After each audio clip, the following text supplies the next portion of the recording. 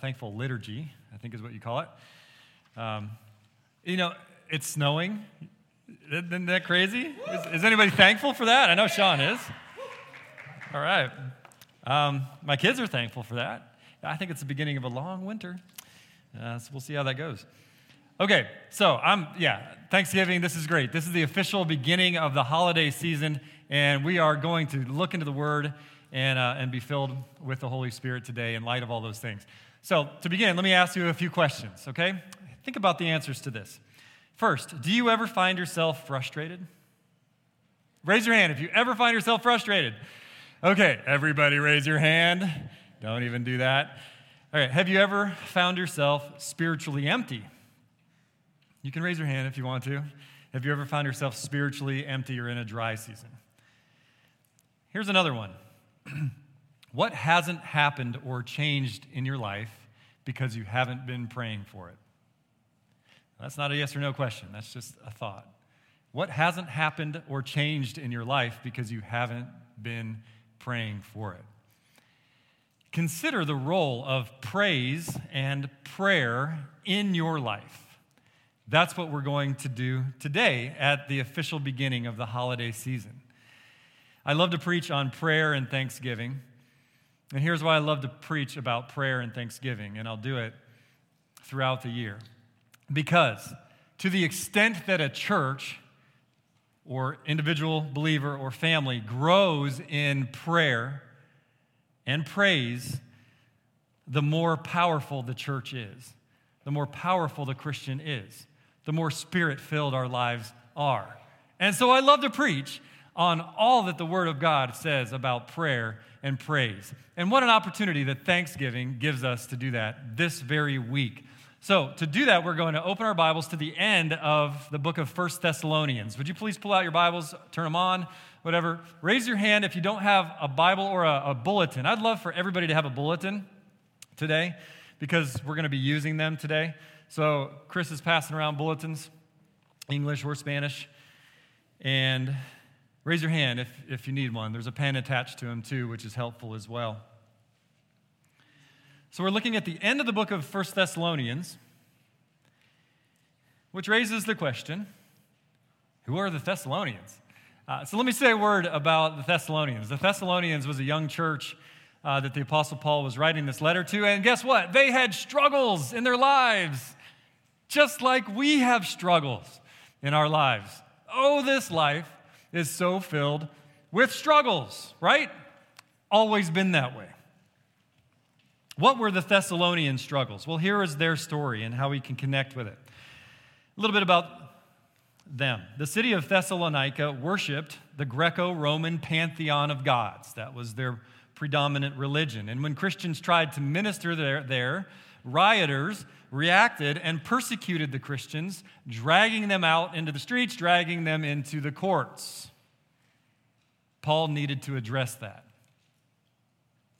Then some members of the church had died, and they thought that those who had died would miss out on the resurrection. They had plunged into hopeless grieving because they didn't understand the Scriptures. They had a misunderstanding of the Bible.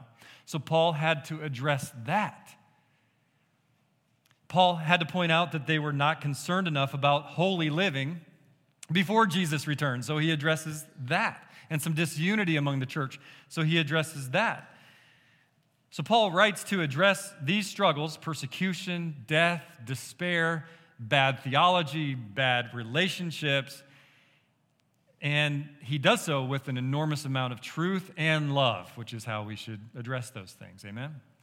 All right, so he does that. That's the book of Thessalonians, and it's an amazing portion of Scripture, passage of Scripture. Paul ends this letter with several passionate instructions about living like Christ. And if you open your Bible to 1 Thessalonians 5, chapter 5, verse 12, you see the beginning of that series of instructions. And we're going to skip over the first few that start in verse 12. Those first few relate to our relationships with each other. Now, that's a sermon, or a series of sermons for other days. Okay, these are great things. He exhorts us, commands us to be at peace with each other, to love and respect each other, to admonish the lazy, to encourage the scared, to help the weak, to have patience towards everyone, and to never seek revenge, but to do good to everyone. All right, like I said, different sermon, great stuff. But now in verses 16 through 18 is our text today. That moves the attention from our relationships with each other to our relationship with God. And that's our focus today. Our focus with God, our relationship with God, our worship of God. So inspired by the Holy Spirit, Paul gives several commands of continuous action. Linguistically, that's what we see here. We see continuous action verbs. These are not suggestions for the Christian. They are not even habits to practice occasionally. These are identifying characteristics of who we are as a Christian and the keys to a successful Christian life. That's what these commands are. So in our seasonal focus today on the prayers of Thanksgiving and Christmas, we are going to discover God's solution for being frustrated, spiritually empty or dry, floundering in life, or far from God. As we focus on these three continuous action commands of verses 16 through 18. And that brings us to our starting place. Verse 16 is the command to be joyful in outlook. Verse 16 says, rejoice always. Now, that's a long, complicated verse, I understand. It's really hard to memorize that. There's a lot to unpack there. That's not true, is it? It's very short. In fact, the verses that we're looking at today are some of the very shortest verses in the entire Bible. But man, are they powerful. And are they important? And are they powerful to our lives as well? Because it's impossible to obey a command like rejoice always. I mean, it's only 2 words. But just think of how impossible that is, right? It's impossible to always be rejoicing, literally is what the Greek says. It's impossible without a thorough and accurate biblical understanding of joy. But with that, and with the Holy Spirit, it is possible. So let's make sure we have a thorough and accurate understanding of joy, because that's the secret. Let's start here. First, know this. The command to rejoice always, it's a command, and it's who we are as Christians. It should be what we're always doing. We should always be rejoicing. This is not, let me just make this really clear, because Christians get this stigma attached to us all the time. This is not a command to put a sugar-coated plastic happy face on all the time, even in the midst of hardships. Okay, and if you think that it is, and if you think I have to have my happy face when I come to church or when I go out, because that's what God commands, that's wrong. That is not what God commands. Okay, we have these extreme hardships. The Thessalonian church was facing their extreme hardships, which we looked at, and we are confronted every day with things like sickness and loss and persecution and anger and violence and gossip and betrayal, the glorification of lust and sin of every kind all around us. All right, we have all these hardships. Paul's own life was filled with misery and pain and trials and persecution. And yet he's the one who's giving this command from God. He identifies himself. Here's what he calls himself. He calls himself sorrowful, yet always rejoicing. That's on his name tag. Hi, my name is Paul. Sorrowful, but always rejoicing. What's the secret? What does Paul know that we don't know? What is the basis for such a radical command as always be rejoicing no matter what? I'm glad you asked. Let me answer that. Paul knew what we need to grasp today, and that is that the joy in Jesus can transcend and must transcend, that means rise above and overshadow all of our sorrows. Because, listen to this, because real joy comes from God, not from our circumstances. Real joy comes from God, and God doesn't change, and He's not bad. It doesn't come from our circumstances. So keep following with me here. Only Holy Spirit-filled Christians are able to rejoice always because we know God and are trusting God and are following God. and being filled by him. We know who he is, we know what he's done, we know what he's doing, and we trust him. Here's what the Bible says. We're going to go through, we could be here all day, kind of like Tristan said. He's got 10 more. The Bible's got lots and lots more. Here are some of the main things that we know about God, what he has done, and what he is doing that should fill our hearts with perpetual joy all the time, no matter what the circumstances are. I'm just going to go through these quickly. The verses are on the screen if you want to write them down. First, rejoice always because of God's character, because of who God is. We can rejoice. Psalm 28:7 says, "The Lord is my strength and my shield. In him my heart trusts, and I am helped. My heart exalts," because of who God is. These are all verses about joy, where it comes from. The next one is Jesus' gift of salvation. That was mentioned a few times today. Romans 5:1 and 2. Because we've been brought from death to life, we can rejoice no matter what the circumstances. Romans 5 says, "Therefore, since we have been justified by faith, we have peace with God through our Lord Jesus Christ, and we rejoice in hope in the glory of God." So we rejoice. Why else? There's more. There's lots more. Next is the Holy Spirit's ministry in our lives. It's ongoing. Romans 14:17, Paul writes, "For the kingdom of God is not a matter of eating and drinking, but of righteousness and peace and joy in the Holy Spirit." Joy in the Holy Spirit. That's what the kingdom of God is all about. So we rejoice. Next, God's sovereign providence. He's in control of everything, that he orchestrates everything for our good. Romans 8:28. And we know that for those who love God, all things work together for good, for those who are called according to his purpose. So because we know that all the bad circumstances can be redeemed and used ultimately for our good, we can rejoice in all the circumstances. We can always rejoice. Next is the promise, just a couple more, the promise of future glory. Oh man, and he says, set your minds on things above, and you'll be always filled with hope. Matthew 5:12, Jesus says, rejoice and be glad. Rejoice, there's a command from Jesus, and be glad, for your reward is great in heaven. For so they persecuted the prophets who were before you.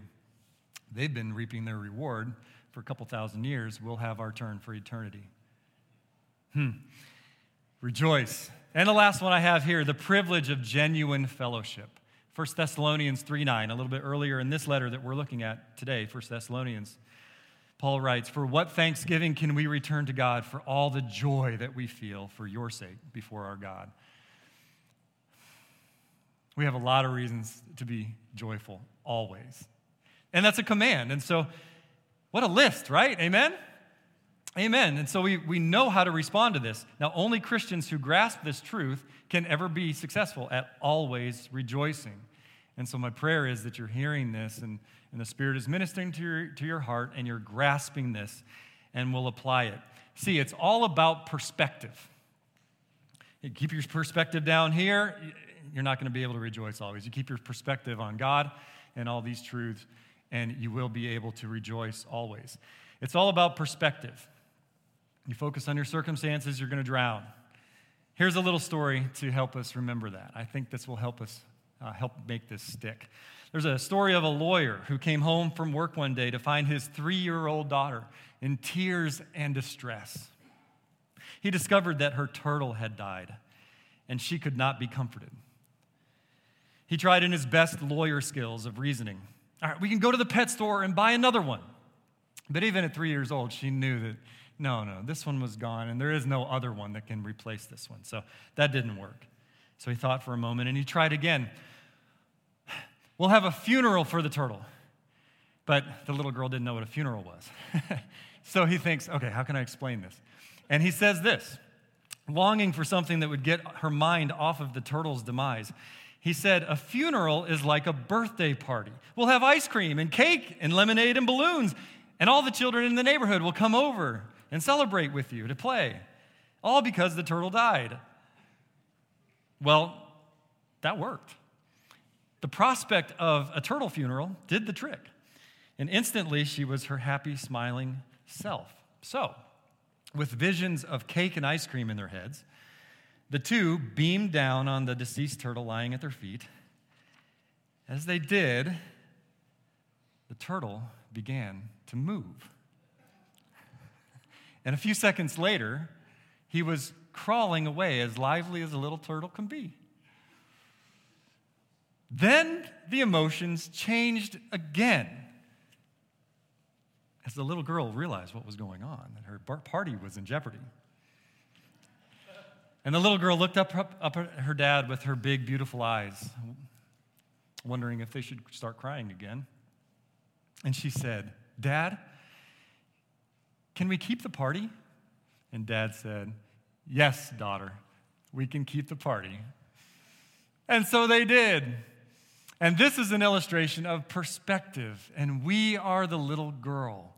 And God says, despite your circumstances, you can keep the party. I'm the party. Amen? So whenever you get down, say, "Can we keep the party?" And God says, yes, we can keep the party. He cares for us. He will never leave us. And he's all-powerful, and he's in control, working all things to our good. And we have all this in eternity to look forward to. We can keep the party. We're not canceling this party. Rejoice always, brothers and sisters. Now, I can't wait to hear and witness how we're all going to go apply that for the rest of our lives, because it's commanded by God in Scripture. And this is the same God who we pray to. And so the command that follows immediately after where we start starting point, to rejoice always, is to pray to him constantly. And you see our theme developing today, the prayers of thanksgiving and Christmas. So we come to, on your notes, the prayers. And the command of verse 17 is persistent in prayer. Verse 17 is another extremely long and complicated verse. It takes a long time to memorize. Pray without ceasing. Or your translation might say pray continually, which is even shorter. Just like Paul knew all the reasons to rejoice, and so he was able to. Remember his name tag? Sorrowful yet rejoicing always. Just like Paul knew that, he also knew all the reasons to be praying to God all the time. And so I want to make sure we have a thorough understanding from Scripture of why we pray all the time, why this command is given from God. All right, so let's jump into this one and be changed by the word. The word Paul uses for pray here covers all aspects of prayer. It's the general term for prayer, the most often used in Scripture, and it covers all of them: submission, confession, worship, adoration, intercession, praise, thanksgiving. All of that is covered by this word. Okay, so all the talking to God that we do. And the word for without ceasing means constantly. Okay, now, I know that's confusing when the first time you hear it. If I just pray all the time, I won't be able to get anything else done in life, right? So does that mean I'm always on my knees praying 24 hours a day? And no, it doesn't mean that. So how do we understand it? It does not mean that you never do anything else in life but pray, but to pray in life while you're doing everything else. The best analogy for me to help understand this is like the person with the persistent cough. Now, if you've had a cough that's persistent, you know that you don't cough every second of the day, right? Maybe close. But you're coughing a lot all throughout the day, everywhere you go. And that's what this means. It also means to set aside some focused time to pray. So let's talk about both of these. Where do we see that in Scripture, and what's behind this? The best place for us to start understanding the command to persistent prayer is to look at Jesus. To look at Jesus. Because what's our mission statement as a church? After all, it's on your bulletin. Maybe you have it memorized, hopefully. It's we exist to glorify God by being Christ followers who make Christ followers. So that is the very mission of our lives, the purpose of our lives, to be Christ followers, to follow Jesus. So that's a good starting place. How did Jesus pray? So let's consider, how did Jesus pray? And if you look through the Gospels, Matthew, Mark, Luke, and John, you see this over and over, and you'll start seeing this now that we're talking about it today, that he was constantly in prayer to the Father, getting filled up, being in communion, in relationship with his Father, God. We observe all through the gospel accounts Jesus leaving the crowds multiple times to go to a mountain to pray or withdraw to a desolate place to pray over and over. Rising early in the morning while it was still dark to pray, withdrawing with the disciples to pray together several times, kneeling to pray. And I love this one when it dawns on you. Before he did his miracles, often it says, just real quick, it says, with a look up to heaven, he healed the blind man. With a look up to heaven, he broke the bread and fed the 5,000. He's praying all the time throughout the day. And then we see, and he's giving focus time on prayer. Now, he's who we follow. That's the lifestyle that we live in our communion with our God. And then we see in the book of Acts, the early church got this. You just read through the book of Acts, and you'll notice that every time something amazing happens right before it, what are they doing? They're praying. That's a great study. Just see when they pray together, when it says they pray, and often when they fast, and then what happens right after that. The most amazing things. All through the book of Acts, the early church got it. Then we get to the letters in the New Testament. And that's what 1 Thessalonians is. And just like Paul knew all the reasons to pray, he knew all of this. He knew all the reasons to rejoice always, and he knows all the biblical motivations for Christians to pray persistently. And I want to make sure we know them as well. So here are several, some of the biggest ones. These are motivations, our motivations to pray without ceasing. Meditate on these. Let them change your life and encourage you, draw you to pray all the time. First, the highest of all motivations, that is to glorify God. Back to our church's mission statement, it begins with these words: we exist to glorify God. That's the ultimate purpose. I'm going to give scripture for all of these things. Motivations, why to pray in light of this. The Lord's Prayer, when Jesus taught his disciples how to pray in Matthew 6, 9, and 10, begins with the words, "Our Father who is in heaven, hallowed be your name." That is the ultimate in holiness. Be your name. Your kingdom come, your will be done on earth as it is in heaven. This is all about God's glory. So that's our first motivation to pray. God gets the glory. Next is so our needs will be met. Do we want our needs met? There's a motivation to pray. This is actually Jesus' next instruction in his Lord's Prayer, Matthew 6:11. He says next, "Give us this day our daily bread." So how do we get our needs met? By praying. And God loves to provide them when we ask. All right, motivations to pray all the time. Next is to ask for God's wisdom in this crazy and sinful world. James 1:5 says, "If any of you lacks wisdom, let him," check the internet? No. I mean, you can definitely do that. 2, what God says is let him ask for it. Let him ask God, who gives generously to all. Oh man, that's cool. And I pray that prayer all the time. I hope you do too, because we need to be wise. Next is for relief from fear and worry. Anxiety is a huge epidemic in America. Relief from fear and worry. Memorize Philippians 4, 6, and 7. Apply it, pray it. It says, "Be anxious for nothing." Now, how do you do that? How do you turn away from your anxiety? It tells you right here. "But in everything, by prayer and supplication, let your requests be made known to God. And the peace that surpasses all understanding will guard your heart and minds in Jesus Christ."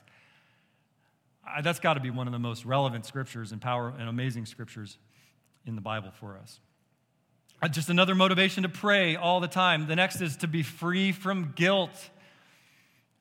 I just want to let you know, this is a personal testimony of mine. I have been free from guilt of everything I've done in the past and everything I'll do in the future, because I've grasped what Jesus so plainly says, that I died for that guilt, and my blood has infinite power.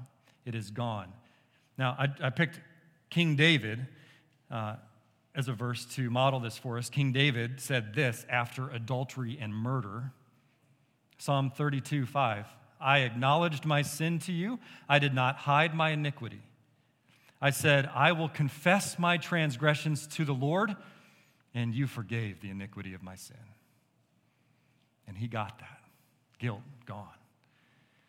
More reasons, more motivations to pray constantly to this great God. Just another one is our concern for the lost souls of people that we know. It's another huge motivation to pray constantly. 1 Timothy 2, 1 through 4 says, first of all, then I urge that supplications, prayers, intercessions, that means praying on other people's behalf, and thanksgiving be made for all people. This is pleasing in the sight of God, our Savior, who desires all people to be saved and to come to the knowledge of the truth. We pray for the people who don't know Jesus yet, that he's placed in our lives, that are in our lives. And I'm just scratching the surface. But those are some big ones, motivations to pray continually. Now, Jesus and Paul command us to pray so much because they know how good it is for us.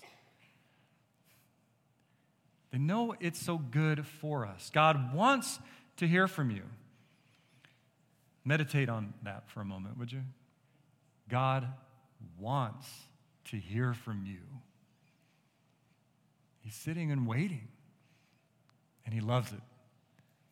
And once you're a parent, you really start understanding that in a deeper level. How sad it would be if your kids never talk to you.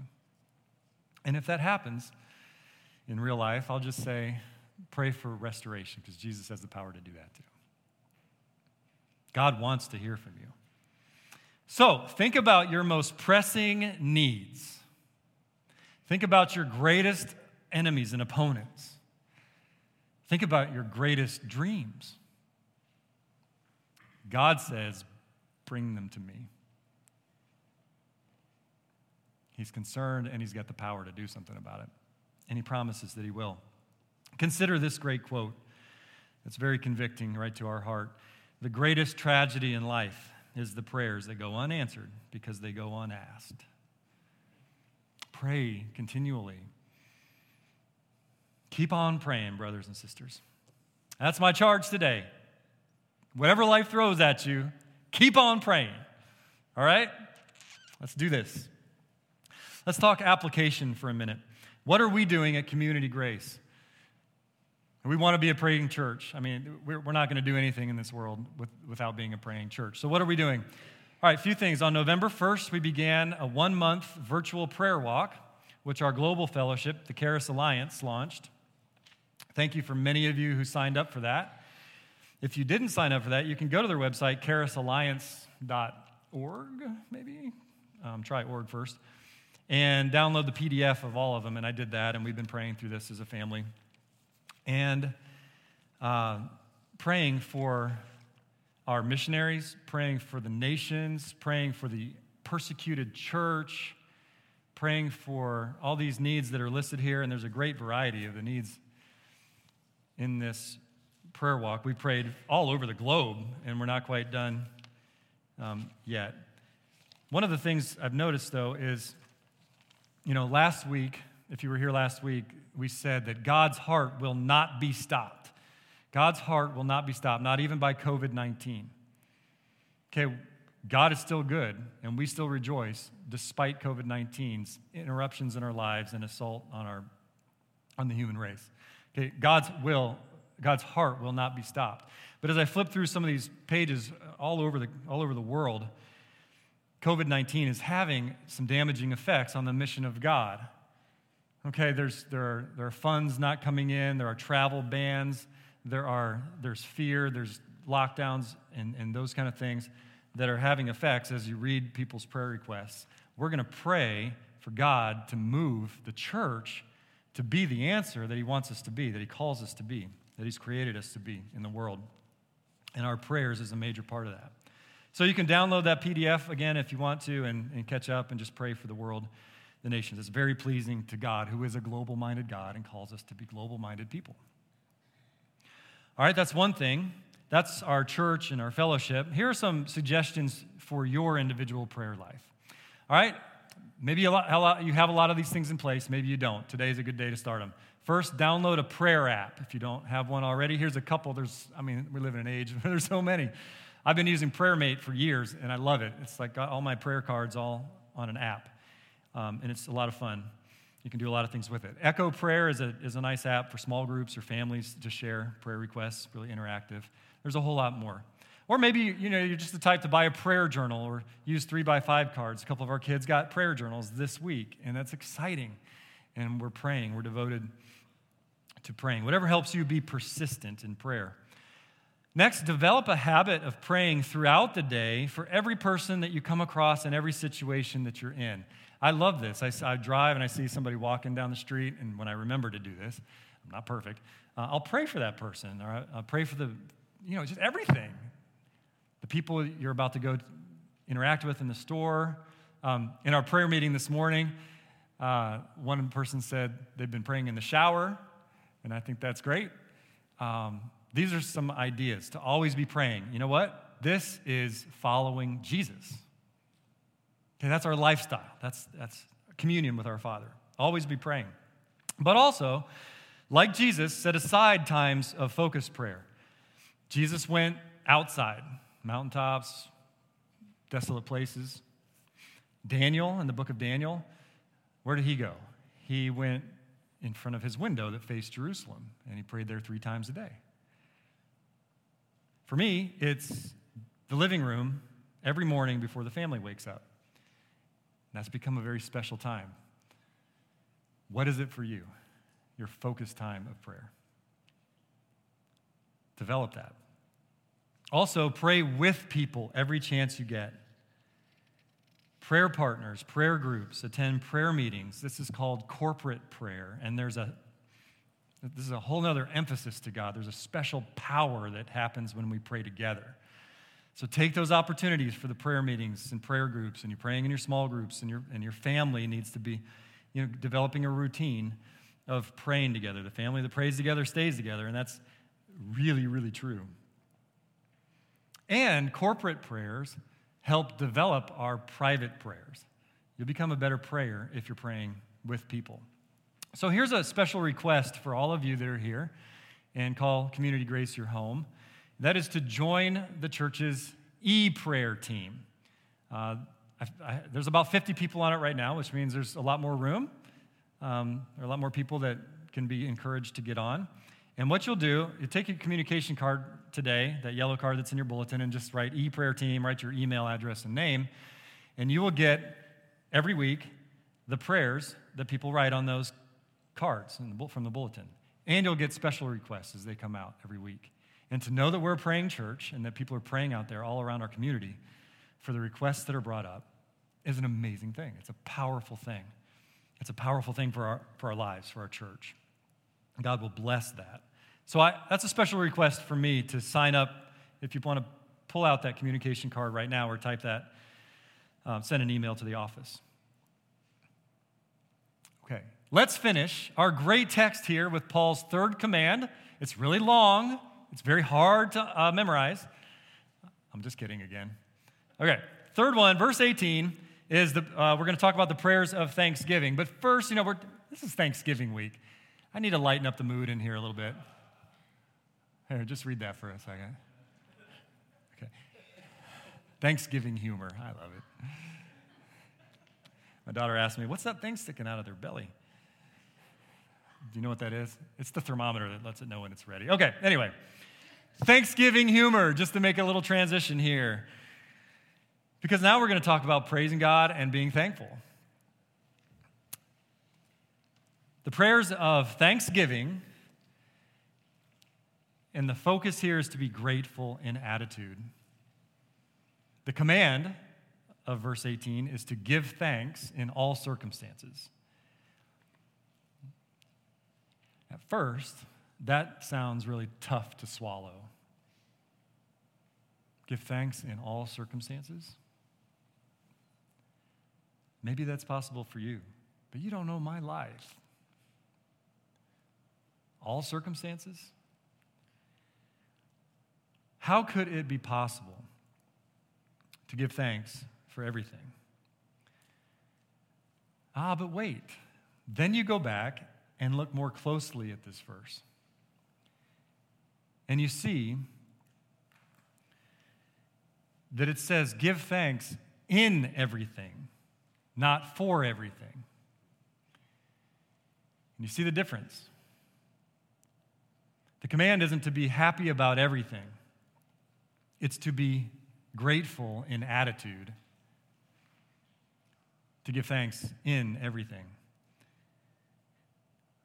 There's a very serious comparison in Scripture, comparing non-believers with believers.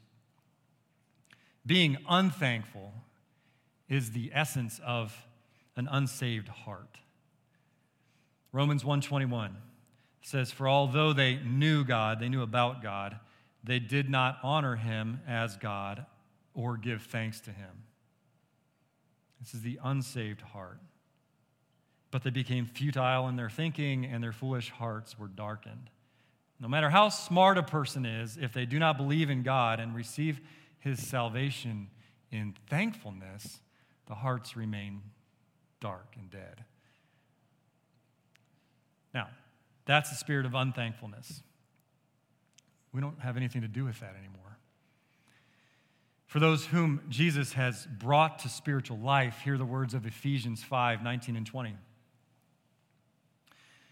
which say, addressing one another in psalms and hymns and spiritual songs, singing and making melody to the Lord with your heart, giving thanks always and for everything to God the Father in the name of our Lord Jesus Christ. This is us, church. This is us. A thankful heart is a way of life for us.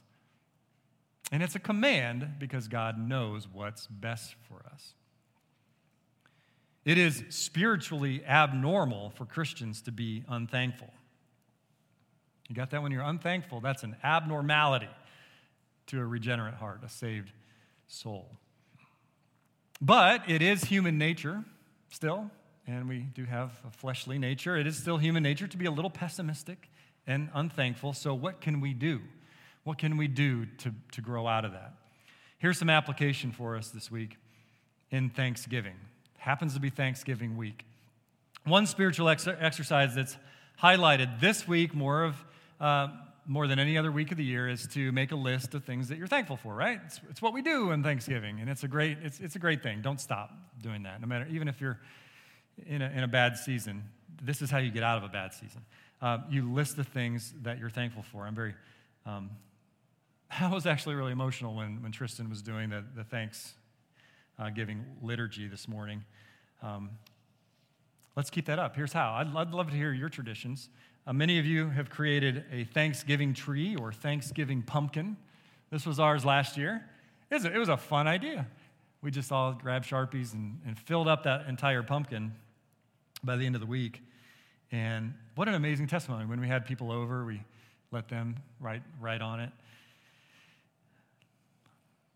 Actually, yesterday, the kids made Thanksgiving placemats. With their grandparents. I did not get a picture of that, but they're pretty cool, actually. They're really fun. All right, so write that down on your notes or calendar to do something like that. And then write down on your notes and calendar to do this on Thanksgiving. Look up the lyrics to the song, Count Your Blessings. An old song, just look them up. Count your blessings. All right, so I looked up the 4 verses to count your blessings. Yeah, you love it when I sing, don't you? And if you look at the lyrics for the 4 verses of this song, Count Your Blessings, they correspond with the 3 verses that we looked today. So it'll be a great time to do that this Thursday. So note on your calendar to do that. Now notice the closing statement to our verses today in the second part of verse 18. Verse 18 again says, give thanks in all circumstances, for this is the will of God in Christ Jesus for you. Now that's a powerful conclusion right there. This is the will of God. And linguistically, grammatically, that statement ties to the 3 commands that precede it. All 3. Rejoice always, pray without ceasing, and give thanks in all circumstances. This is the will of God for you. Now, all the time we go through life wondering, I wish I knew God's will for my life. And you know what? There are several times in Scripture where he just flat out says, this is my will for you. And this is one of those times. This is God's will for you. To be constantly joyful in outlook because of him. To be persistent in prayer. And to be grateful in attitude because of who God is and who he has made us in Christ Jesus. Whew. Amen. I can't wait to get through this week and just start living this out. Now, today, we're also looking beyond Thanksgiving towards Christmas because it's Advent season series starts next Sunday. Can you believe it? I mean, it is snowing today, so it's easier to believe that Christmas season starts next Sunday. But no, I love it. I love Christmas time. And here's why I've really, really grown to love it. I want to give you some things here as we look at the prayers of Thanksgiving and Christmas. Here's where Community Grace is going to be praying into the Christmas season and how our prayers are going to be such a powerful part of our Christmas season. This also serves as our next steps here. Okay, so Christmas and Easter are well proven to be the two times of the year when the most people in the world are open to the claims of Jesus Christ. You know, you see the decorations, you hear the songs, you see all those Christians doing stuff and dressing up and posting family pictures. Okay, they're open. They want to know more. They're interested. They're curious. More than ever at these two times of the year. So we, as a church, make much of the opportunity that we have, and we pray. This is where it all starts. We pray for people and try to invite people and reach people.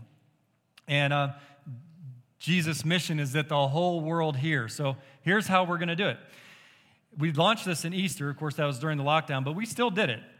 Every Easter and Christmas, we're going to devote ourselves to praying for those people in our lives, and you each have some who just don't know Christ yet. Okay? And we're going to do this together, and we're going to pray for everybody's list. So here's what we do. To do that, we pass down the Invest and Invite cards, and there's a stack of about 10 big cards and 10 little cards. So if you're sitting on the end of the aisle here, or that row, would you grab those, Scott? Anybody else sitting on the aisles there?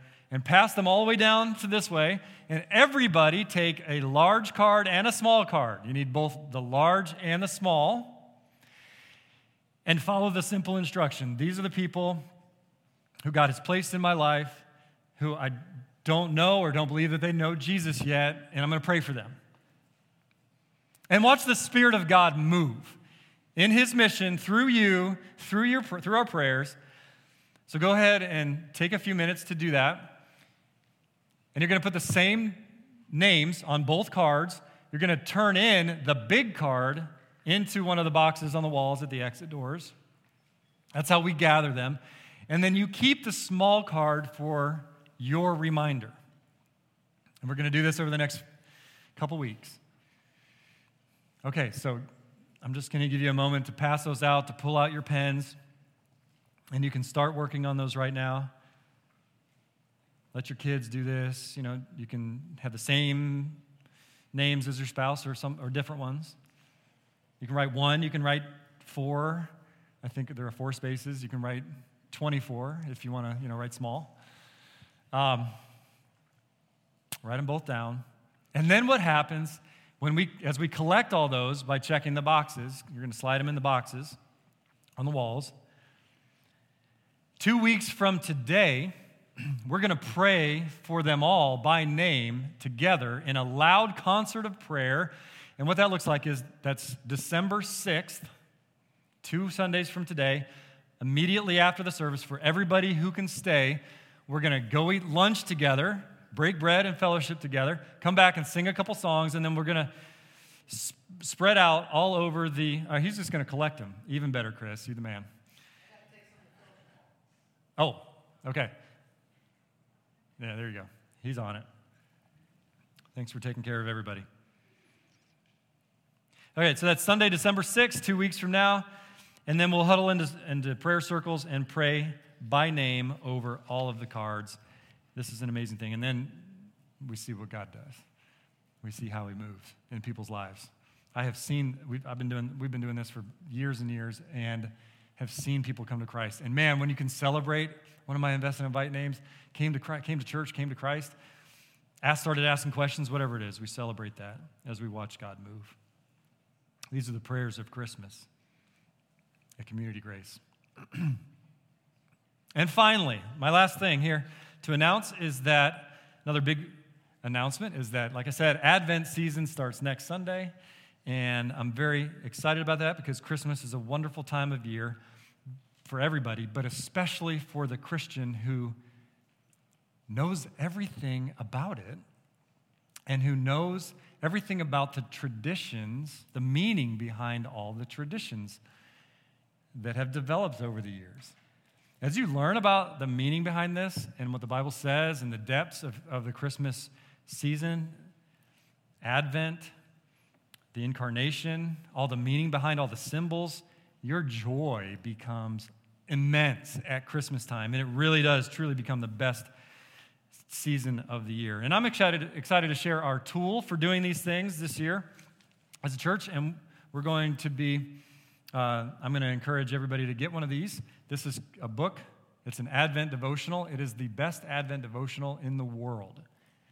That sounds like a biased comment. I did not write it. But a friend of mine did, and our family's been using this for the last 8 years. And I tell you, it is awesome.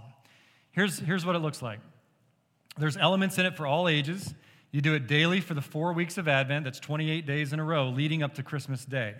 There's a quick guide that's going to be stuffed in it for how to use it, from 5 minutes a day for starters or young kids to longer experiences for adults or older kids, less restless kids. You can do a little bit more. The introduction explains very clearly how to use the book. And you will finish after 28 days on Christmas Day with an entirely new and robust understanding of all the traditions and the history and activities, and you'll experience that, the biblical meaning behind all of that. And I'll be preaching from the texts that the Sunday sessions cover, and those are just the traditional texts of the 4 Advent candles, which we will be lighting over the next 4 weeks. And it's going to be great. I would love for every household to have one. They are on sale starting today at the Resource Center out there. And they normally are $15, but here's a Christmas bonus. My friend sent me the 2 cases of them, and the cover got cut off here. See, the little E got cut off, so we got a discount. Christmas savings. It's a miracle. No, Christmas miracle. They're $10, so for that. So we're going to pass on those savings. Yay. So please pick one up and enjoy that. We're going to launch that next week. We'll sell them out there next week too, or you can get them at the office during the week as well. These are the prayers of Thanksgiving and Christmas. This is how God's going to change our lives today, this week, and going forward from here. Let's pray right now as we close. Lord, we want to just give this all to you. In light of all of this, we've got so much to thank you for. We've got so much to acknowledge. We've got so much business to do spiritually. We've got so much work to do in the world. We've got so much just time to commune with you and new habits to develop. We've got so much joy to build up in this church and in our homes. So much answer to the world's problems and our own sufferings. I just thank you for all of that, and I pray that none of us leaves here today without a renewed interest and commitment to your commands that are for our good and your glory. We pray all these things in Jesus' name. Amen.